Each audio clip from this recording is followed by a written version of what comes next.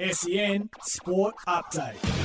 I'm Victoria Raptis and this is your SEN Sports News Update for car sales, everything you auto know. In the T20, Australia edged past Afghanistan by 4 runs. The Aussies need Sri Lanka to upset England tonight if they're to make the World Cup semi-finals. Meanwhile, New Zealand booked its place in the next stage with a 35-run win over Ireland. In the AFLW playoffs, Melbourne were too strong for Adelaide, winning by 21 points. In the A-League, Melbourne Victory stepped up to deliver a decisive 4-0 win over the Newcastle Jets. And Melbourne United's NBL streak has come to an end, going down to the Cairns Taipans by 25 points. That was your SEN Sports News Update for car sales. Sell your car the hassle-free way with the Car Sales Instant Offer.